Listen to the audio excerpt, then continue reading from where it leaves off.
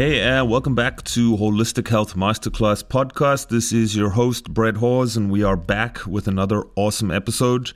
You may have noticed that I was somewhat absent for the last couple of weeks, and that's just because of a crazy travel schedule and lecturing schedule. So I do apologize for the delay in publication, but I have some awesome episodes that are in the bank and ready to be published over the coming weeks. I don't really have any major announcements for today, so I really just want to hop into today's episode. And today we are talking all about the immune system and immune system reactions. So you'll notice that I'm not specifically mentioning food.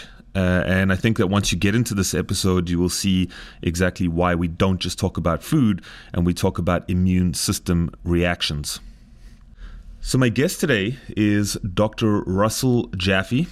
Russ, or Dr. Jaffe, has an extensive background in the field of medicine and healthcare in general. His bio is extremely long and extremely impressive, and he's literally been in medicine for almost 50 years now. So what I want to do, just to honor his work and his expertise and background, is I do just want to read a short bio so that you get a better sense of who Dr. Jaffe is. And I'm really going to focus things today on his one branch of what he does, which is the sort of ELISA Act biotechnologies. So Dr. Jaffe is lab director of ELISA ACT Biotechnologies and fellow of Health Studies Collegium. Through his expertise in non-invasive studies of cells, he developed novel tests for platelet survival, fibrinogen survival, platelet aggregation, and lymphocyte response assay. He also developed the first test for traces of blood and stool that is not made falsely negative by ascorbate. Dr. Jaffe received his BS, PhD, and MD from the Boston University School of Medicine in 1972. He completed residency training in clinical chemistry at the National Institute of Health. That was 1973 to 1979, and is board certified in clinical pathology and chemical pathology. Dr. Jaffe is the recipient of the Merck Sharp and Dome Excellence in Research Award, the J.D. Lane Award, and the U.S. PHS Meritorious Service Award. He was also named as International Scientist of the Year in 2003 by the International Biographical Commission for his contributions to medicine, biochemistry, and clinical immunology. Dr. Jaffe teaches and lectures widely on the causes and consequences of immune defense and repair function in health and disease, and his research interest focuses on outcome studies based on effective, comprehensive care guidelines and practice parameters. So really the focal point of today's show with regards to Dr. Jaffe's work is really talking about ELISA testing, and particularly the LRA test, which is a lymphocyte response assay. You know, there's a lot of confusion out there about the differences between food allergies, food sensitivities, and food intolerances, and how the immune system is involved with that. And, you know, we see this on mainstream media publications and blog posts and whatnot, how allergy testing or sensitivity testing is really not all that accurate. And there's a good reason for that, because different tests are looking at different things. And the ELISA LRA test is something that I've been using for a few years now. And I found that the methodology and the way that it's done and the angles that we're looking at is by far the most comprehensive allergy, sensitivity, and tolerance test because it measures in real time how your lymphocytes or white blood cells are actually responding to whatever the trigger is. One of the other things that I love about the ELISA LRA test is that they have opened up their panel to not just look at food. So you can actually see how your immune system is responding to microbes, to heavy metals, to toxins, and so on and so on. So hopefully today really gets you crystal clear on the differences between types of testing, why LRA is superior in my mind. And then also we do dive into lifestyle and dietary guidelines, which is part of what Dr. Jaffe offers with everyone who undergoes the LRA test. So fantastic episode. We do go into a few nooks and crannies that get a little sciencey, but hopefully you get some good value out of today's episode. And check out the show notes for direct links to Dr. Jaffe's work and to ELISA ACT Biotechnology. I'll leave it at that. And as always, if you enjoy the show, please consider subscribing, leaving us a review, and of course sharing this with friends, family, your community, and anyone else who might be interested in food allergy, sensitivity, and intolerance testing. So without further delay, I bring you Dr. Russell Jaffe.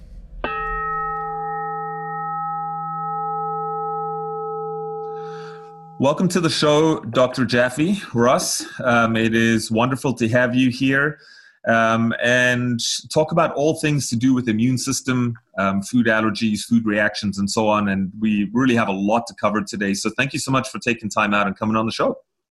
Well, it's a pleasure. And thank you for the introduction. As you know, I came as a skeptic, but as a scientist trained in internal medicine and clinical pathology and laboratory medicine and methodology.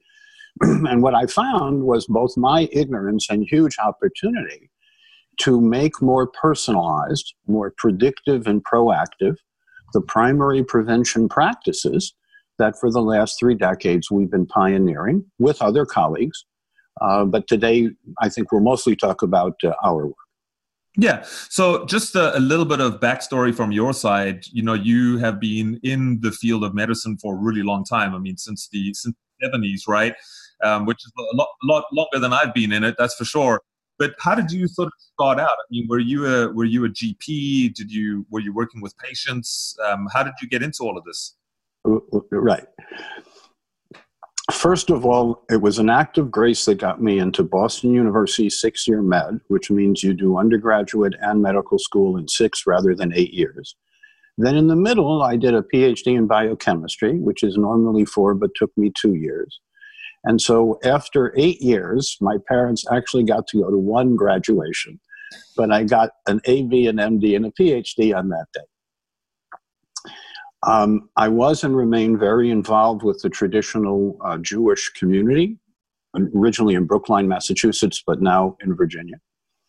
And that's the spiritual side to me. But I'm also very involved with the Buddhist community because of Bhante Dharmawara, who is my principal mindfulness practice mentor. But with appreciation also to Dr. Ramamurthy Mishra for introducing me to the many kinds of yoga and how to apply them, and Kuing Wu, with whom I had a traditional TCM acupuncture apprenticeship when I first got to Washington, which was in 1973. So technically, I've been in medicine for now half a century. Wow. And you know what I love about that is the fact that you are actually you're a medical doctor, trained conventionally, so to speak. Yes. And now, we'll get into your work and what ELISA is and all of that, but really sort of merging both Western medicine and traditional medicines. So the way I like to sort of frame that is using the best of science, but also incorporating ancient wisdom in a sense, to really deliver something that's quite well-rounded, which I think is much needed, and I think it's where we're going as well. But you have sort of 3 main areas that you focus on under the sort of umbrella of ELISA. You're a big proponent of the alkaline way. You also have PERC, which is, I believe, correct me if I'm wrong here, this is your sort of supplement line. And then you have, of course, ELISA, which does the immune testing. Let's just put it that way, right? And we'll get into that in a minute. So am I correct in saying that, first of all? All correct. All correct. Very well said. Okay, awesome. So today what I want to focus on is really immune system reactions, if you will. Right. And I know that ELISA will talk about what that is in a minute, but you go beyond food as well. You're doing metals, you're doing microbes and so on. But what I would like to do for our listeners, if we can sort of back up a little bit and start from the beginning, what is the difference between a food allergy, a food sensitivity and a food intolerance, because, people say allergies and then next thing you know, they're going for a skin prick test and they say, oh, you don't have any problem, but you run an IgG test and now you got a problem. So perhaps we can sort of start from the ground up and define. Absolutely. Yeah. Okay. So in 1964, Gell and Coombs articulated 4 pathways having to do with the human immune defense and repair system. Type 1 are the allergy type of reactions. These are IgE mediated. These are histaminic reactions. They cause hive, wheezes, anaphylaxis, and shock. If your IgG4 balances your IgE, you're not symptomatic. It's only the people that have lost the balance where their IgE goes up and their IgG4 doesn't balance it out. Then there are the 3 delayed pathways. Type 2, which are antibodies, technically IgM, IgA, and IgG. And here there's a lot of confusion because unless you know whether that antibody was helpful or harmful, if it's neutralizing, it's helpful and protective. If it's complement fixing, then it's trouble. And the tests that have been generally done, which are conventional ELISAs in contrast to the LRA ELISA Act, conventional ELISAs tell you nothing about function.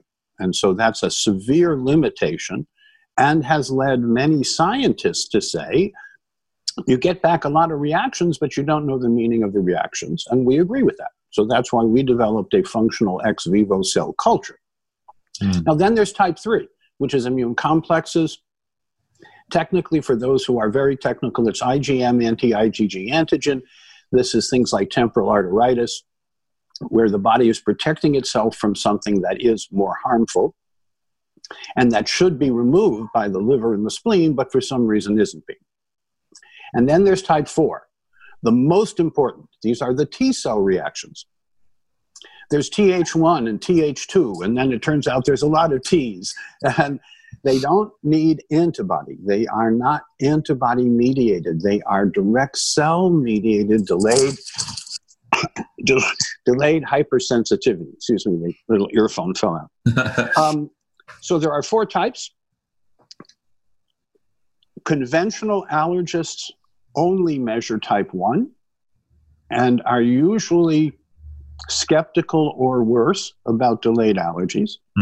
Then there are environmental medicine physicians who really don't care much about the IgE reactions, because many people find if you do a correct delayed hypersensitivity test, like the LRA test we offer, and you do your best to substitute for 6 months while you're improving digestion, metabolism, detoxification, attitude, restorative sleep, etc., that the outcomes, and we've done outcome studies, community-based real outcome studies in type 1 and type 2 diabetes, in fibromyalgia, muscle pain, in adrenal dysfunction, and other autoimmune self-attacking situations.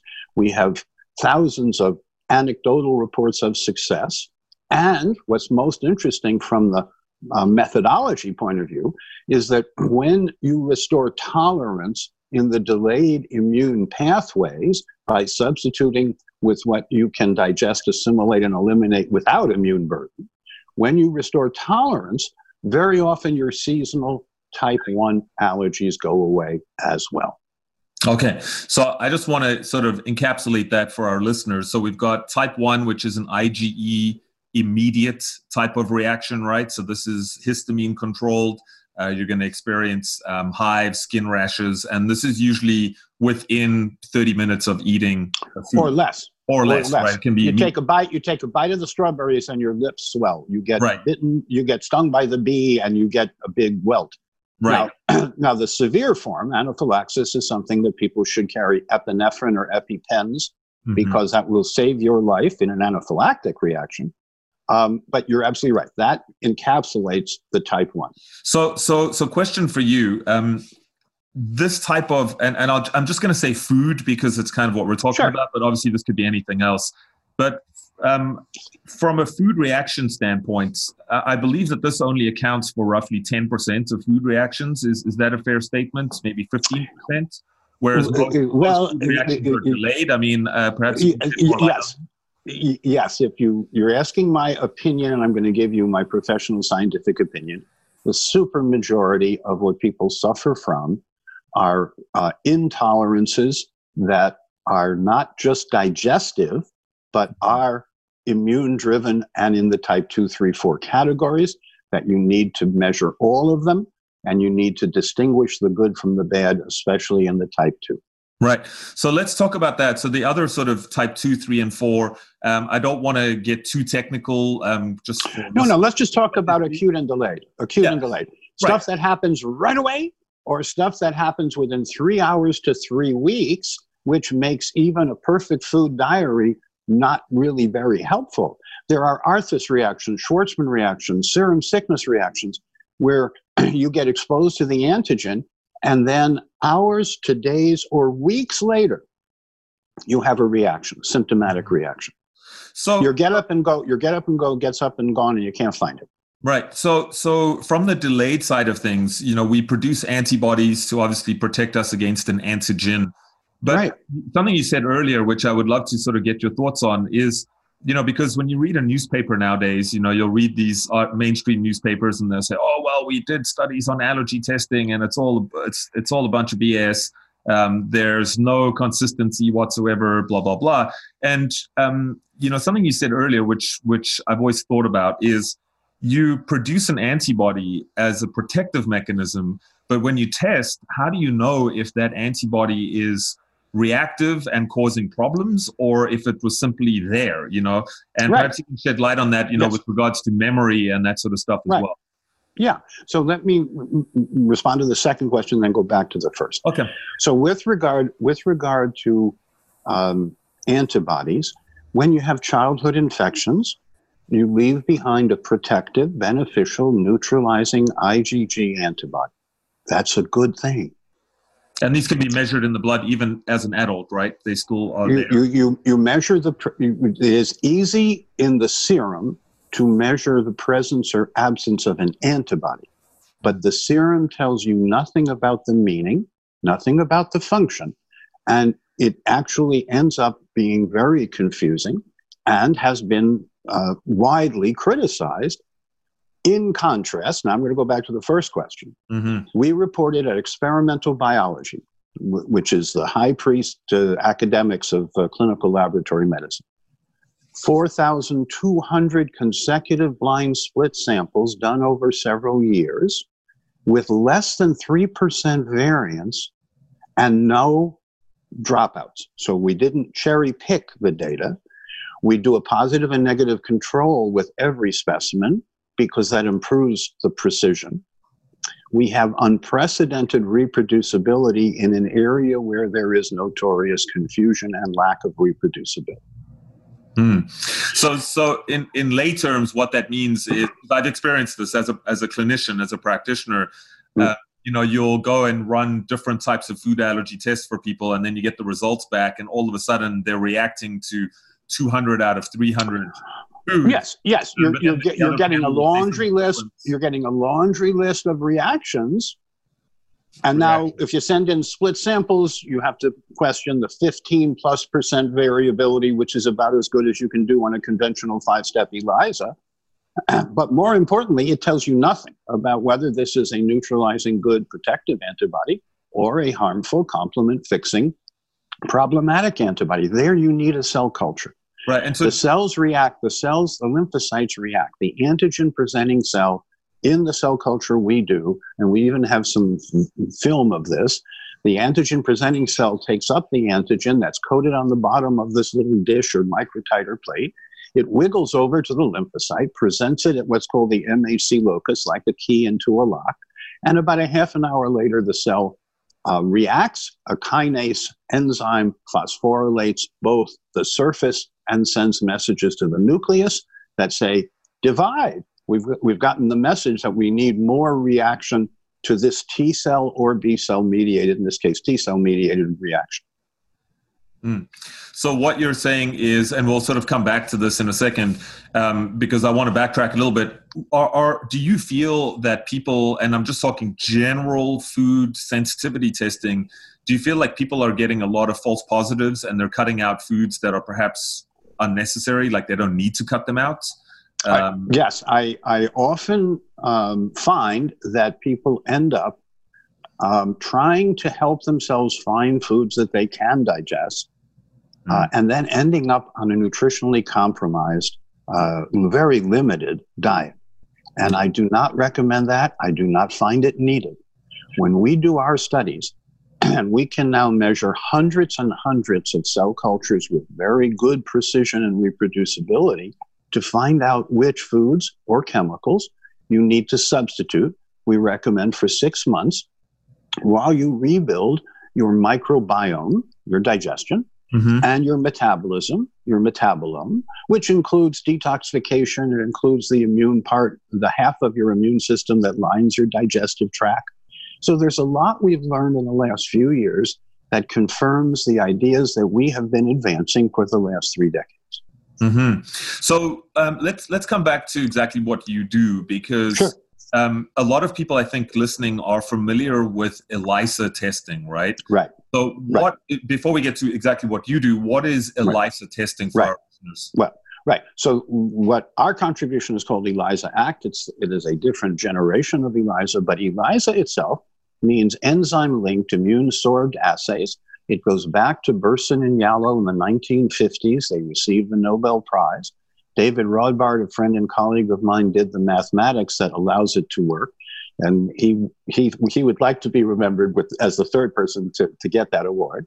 But yes, there are thousands of enzyme amplified procedures. They're almost all 5 steps, and they almost all have 15 to 20% variance. That's the best they can do, because each step in a lab procedure like that adds about 3% variance.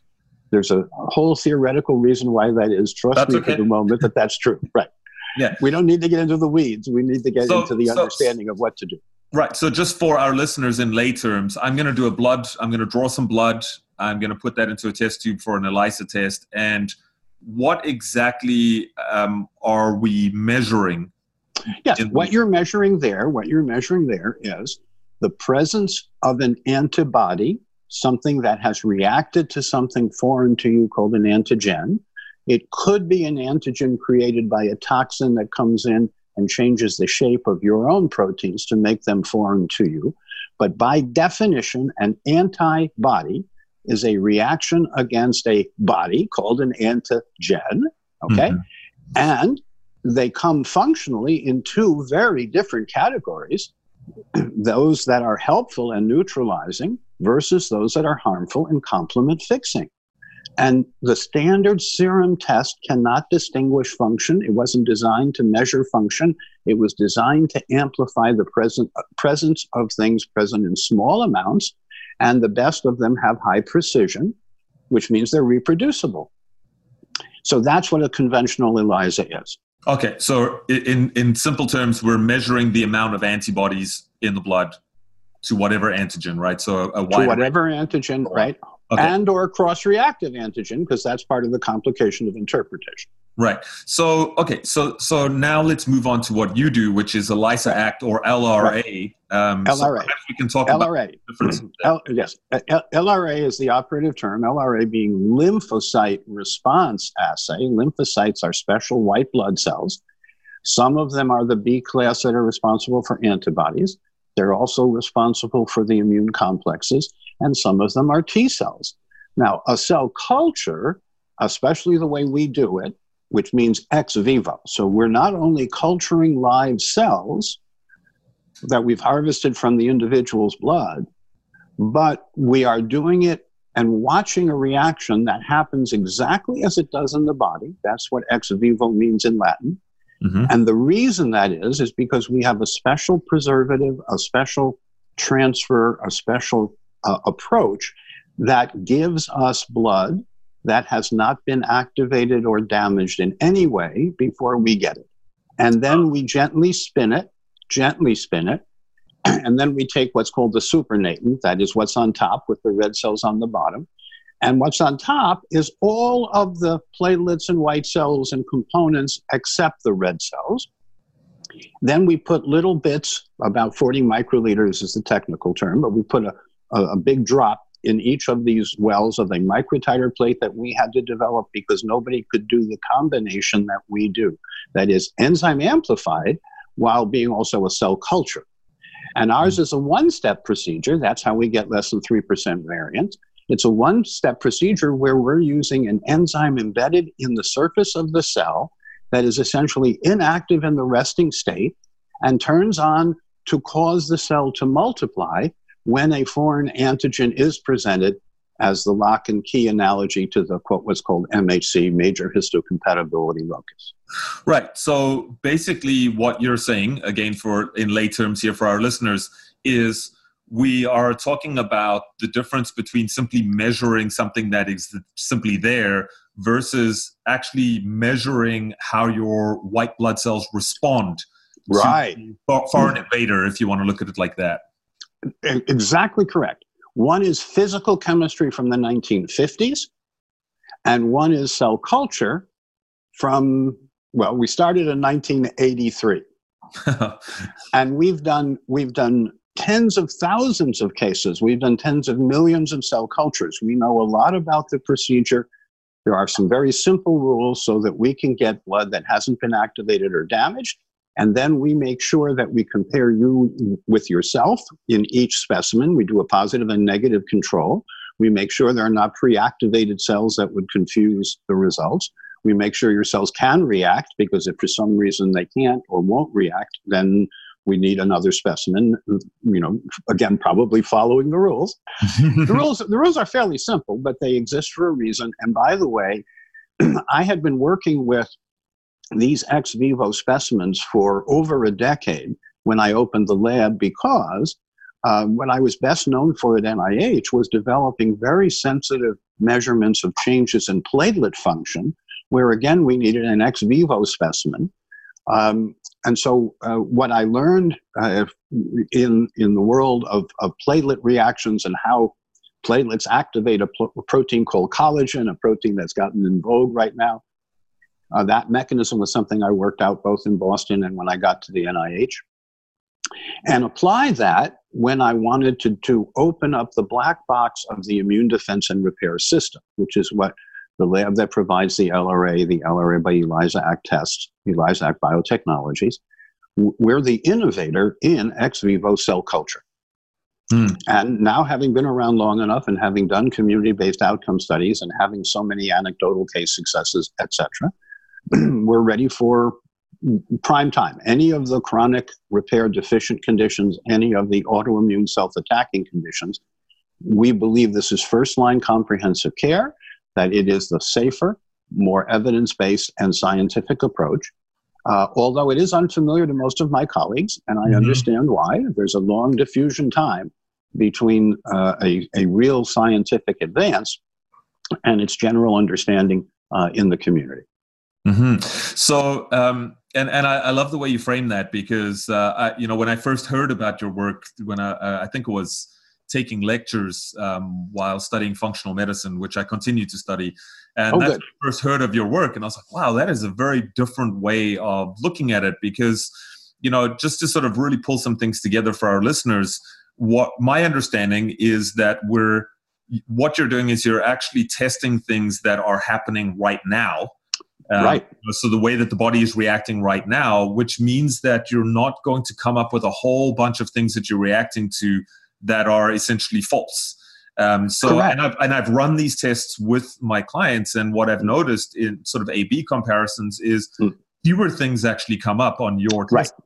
Right. But when they cut them fewer, out, but more meaningful, and yes, thank you, exactly right. So out of, if we do 250 or 350 tests, you won't get that laundry list of reacting to the 21st century. You might get a dozen, you might get half a dozen, you might get a dozen and a half reactions, depending on the individual and situation, which is usually quite manageable, because we want it to be a window of opportunity to evoke healing responses, not a lifetime of deprivation that ends up being nutritionally compromised. Right, which is what happens with a lot of people. They sort of, It does.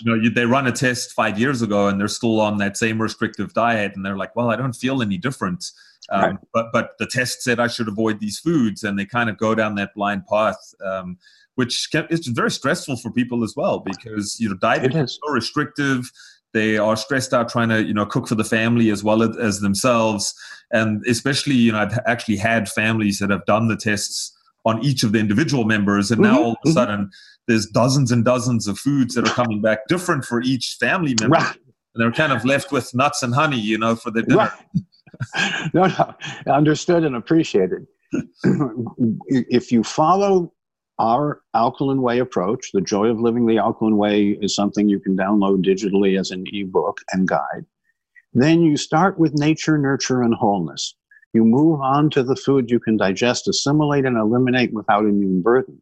You include your individuality, which means the supplements that your body needs in light of your stress environment, prior exposures, etc., in order to feel and function as well as possible today and tomorrow. Mm-hmm. And then if you want to go beyond that, along with the LRA tests, there are predictive biomarkers that cover all of lifestyle and epigenetics. And we have pioneered interpreting those tests functionally to the best outcome goal value for each of those tests, not the statistical range. So the range that the lab provides is statistical, and I don't want to make a statistic out of any individual. If you want to know the personal goal, it's to have, say, a hemoglobin A1C of less than 5%. And I'm glad to tell you that my most recent test was 4.5%. Because awesome. I don't add sugar in my diet. I'm sweet enough as I am. I do have a lot of fruits with pectin that have, of course, fruit sugar in them. I do have lots of berries and things like that. And actually, if you give me a whole fruit sorbet, I won't turn it down. But I really don't add sugar to my diet because I've lost 65 pounds that I don't want to find again. I've reversed metabolic syndrome, insulin resistance, and I'm glad to tell you it can be reversed. But it is more easily reversed when your immune system is not burdened and when your digestion is competent, when your transit time is a healthy 12 to 18 hours, when you stay well hydrated, which to me means 4+ liters a day of herbal and water beverages. Water is your beverage of choice. Walking is your exercise of choice. Sitting is the new smoking. So get up out of your chair and walk around. So that's interesting. I didn't know that about you. Did you actually have metabolic syndrome yourself? I did. Oh, wow. I've forgotten where I learned this from, but there's a guy he's a minister out of Denver. I think his name is Rick Warren. He says, while he was serving his community, he gained a pound or 2 or 3 a year for 25 years. And then he looked in the mirror. And that's more or less what happened with me. It also helped that my son pointed out that I was becoming fluffy.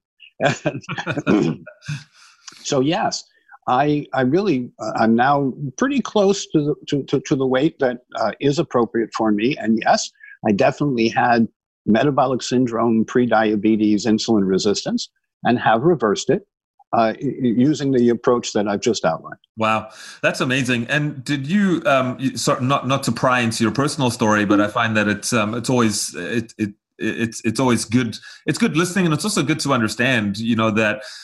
We're not all perfect. Things catch up on us. Chronic degenerative disease is exactly that. It's chronic and it slowly develops over time. And oftentimes we just don't see it coming, right? But see, to me, it has 2 categories. We don't replenish the good stuff enough. So we end up with lack of good stuff. Mm-hmm. And because of the stress and environment and relationships today, too much toxic stuff. And the toxic stuff could be about what you eat and drink, but it could be about what you think and do. Right. Because it's the integral of those 4 that, from my point of view, encapsulates the functional world and the opportunity that we have to live well and long. And I'm glad to tell you we had my dad till 90, quote, against all odds. We had Bhante Dharmawara till 110, again, against all odds. Wow. And so I'm doing my best to pay forward what I learned from them and from the experiences I had with my own family. Mm-hmm. And do you feel, just to sort of take a step back and look at things generally, have you noticed in your decades of working in this area that people have become more reactive, that there's, that certainly is the sense. And several of my colleagues have tried to track this within the Institute of Medicine, for the Department of Defense, and others who really do track things very carefully. Mm-hmm. The trends appear to be that more people are more intolerant, and that the burden and cost to society, just for diabetes alone, it's an extra $200 billion a year. And while diabetes kills and diabetes costs, diabetes is a choice. If you keep your blood sugar between 80 and 100 or something like that, you don't have the complications.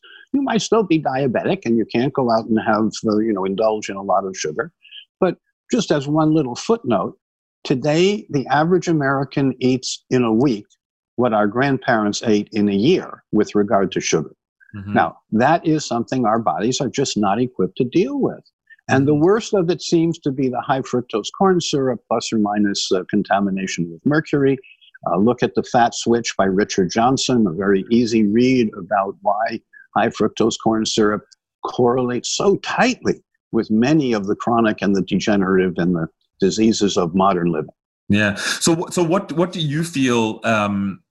What do you feel has sort of fueled the uptick in people having, intolerances or?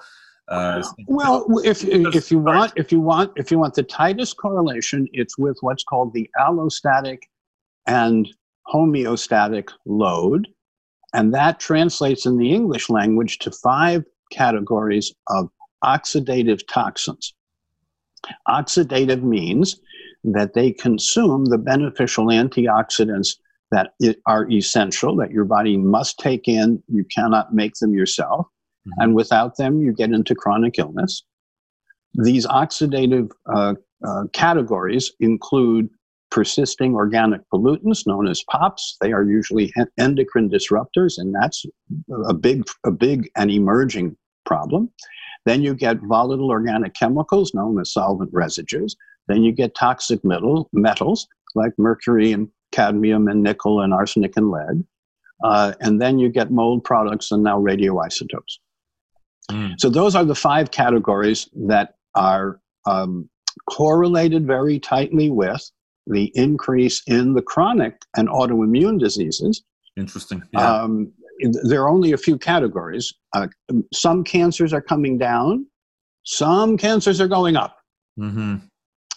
The immune defense and repair system is supposed to be on surveillance, not only doing whatever defense from anything foreign that came in that day, but repairing you from wear and tear overnight. And part of that repair is to identify and eliminate any abnormal cancer cells that form. And every adult forms cancer cells every day. So how come everyone doesn't have cancer? Because you have natural killer cells and cytotoxic T cells that surveil, that go around and touch every cell and mark them for apoptosis, which means a complicated word, but it means programmed cell elimination, programmed cell death. Mm-hmm. And that's why most people don't get cancer. Right. I think you should measure your natural killer cell and cytotoxic T cell activity, because they go down to unacceptably low levels years to decades before a cancer emerges. So basically what I'm hearing, and again, just for our listeners, is we're essentially talking about total body burden, which, yes, as you listed, there could be molds, there could be metals and so on. But of course, modern living, total body burden. Perhaps even maybe a bit of a sidebar, but electromagnetic radiation and frequencies are also going to impact that. And so what we're really saying is we're saying that my body now is trying to combat all of these things, and it doesn't have enough resources or time left to repair my body, and to sort of ward off cancer or cancerous growths and so on. No, but I would say that in a different way. Okay. I would say if you keep your natural repair and anti-cancer mechanisms robust, yeah, and even if they're down, you can bring them back by eating eating the foods that you can digest, assimilate, and eliminate without immune burden, and staying well hydrated with water that isn't contaminated, and having relationships and social interactions that are meaningful, having meaningful work, love what you do what you love. These are not just chestnuts and aphorisms. They are integral to the joy of living the alkaline way. You can live in the 21st century and thrive, or you can have a mindset from the 20th century, and I think you will suffer mightily in the 21st century. Mm-hmm. Well, that is a really great encapsulation. And because I have worked with your company in your lab, what I've sort of gathered, and perhaps if you want to elaborate on this, that's fine, is doing the LRA test, figuring out what your immune system is reacting to. If you wanted to do those predictive biomarkers, which I know we haven't really touched on today, and I don't want to go there, but simply put, those predictive biomarkers are markers of things that may happen in the future. Whether it's chronic inflammation, imbalanced blood sugar, and so on. And then what you're recommending for people is really to eliminate those for 3 to 6 months and then follow more of an alkaline diet together with some targeted nutritional intervention. And you found that you have a lot of evidence, obviously, and you have a lot of case studies. That is what you're recommending and has proven to be successful? That's exactly right. That encapsulates the last 3 decades. We are eager to speed the transition from the current sick care to healthful caring, which means really personalized medicine. Knowing what your body is tolerant to and taking joy in consuming a wide variety of healthy foods in a wide variety of ways. Knowing that you're well hydrated. And by the way, if you have any adult beverages or any caffeinated beverages or any artificially sweetened beverages, none of which I'm advocating, but if you have them, an extra glass of water with each one. Mm-hmm. And in mature societies, in Italy, for example, if you order an espresso, they always give you a little glass of water that goes with it because they want you to come back and they don't want your kidneys to, be dehydrated. Right. You're very correct to point out that the environmental burden, both direct, that's external toxic load, and internal, so that's the allostatic plus the homeostatic burden, is greater. We've disrupted relationships. Most of us don't get touched enough. Most of us don't have enough meaningful moments. Why? Because we're very busy keeping up with our responsibilities. Mm-hmm. Or we're so burdened by our responsibilities that we're looking for pill-based solutions to mood issues, sleep issues, digestive issues, metabolic detoxification issues. And that's a merry-go-round that often revolves around polypharmacy. Right. I have not found that to be as helpful. I do think first-line comprehensive care starts with the LRA tests. If your folks, your listeners find this interesting, we may want to come back another time and talk about epigenetics and how the LRA test is part of the predictive biomarkers and what does it mean to have them at goal values and best outcomes and how that in the short and long run gives you the best quality of life. Mm-hmm. But I'm very glad for the fact that you want people to understand that they do have choices of truly functional tests like the LRA or what I will call non-functional tests like the IgG-based tests, of which there are many different kinds. Some labs say, well, we use cooked foods, but we still do this old-fashioned IgG test, and we can't tell the difference between good and bad, but we can tell the difference between a cooked egg and a raw egg. All right. Well, yeah. A difference without a meaning, to be very simple about it. Right. So I'm very glad that we can have this kind of conversation because immune defense and repair is rather central to quality of life, to youthful longevity. And I'm planning to be dancing at 120 and would like everyone to join me. So let's get on with this joy of living the alkaline way. Nice. Well, you're in great shape. You're right there. You've been doing this for so long. And I think on that note, let's wrap up today. Yes, indeed. But I've earned every one of these gray hairs, I will tell you. No doubt. So thank you so much for taking the time out, Russ, and sharing your vast knowledge with us. We'll definitely get you back on the show at some point. But any final words from your side? Obviously, we'll be sharing your website, any projects that you're doing right now or any resources you want to steer people towards? Gosh, if you're a professional, please look up ELISAACT.com. If you're a layperson who wants to understand how to be your own physician some of the time and the limitations of that, look up betterlabtestsnow.com. Hopefully these will be on a screen or something like that. You can look up drrussellljaffe.com if you want to see more about me. You can look up healthstudiescollegium.org if you want to know more about the foundation that has done more outcome-based studies to prove that functional medicine saves lives and saves treasure. And just as a tickler at the end, we can save 1 million lives a year and add $8 trillion to the balance sheet of America each year just by avoiding the 500,000 excess deaths with suffering due to diabetes, the 250,000 due to nutritional deprivation, and the 250,000 due to the fact that healthcare in America is a privilege and not a right. In most of the world, healthcare is a right. If we have the right to pursue happiness, I'm in the camp that says healthcare needs to be a right, not something decided by how much you can spend, in any given moment. Mm-hmm. So let's add 1 million lives. Let's save 1 million lives a year to be productive and have, more meaningful moments and relationships, while adding assets to the country.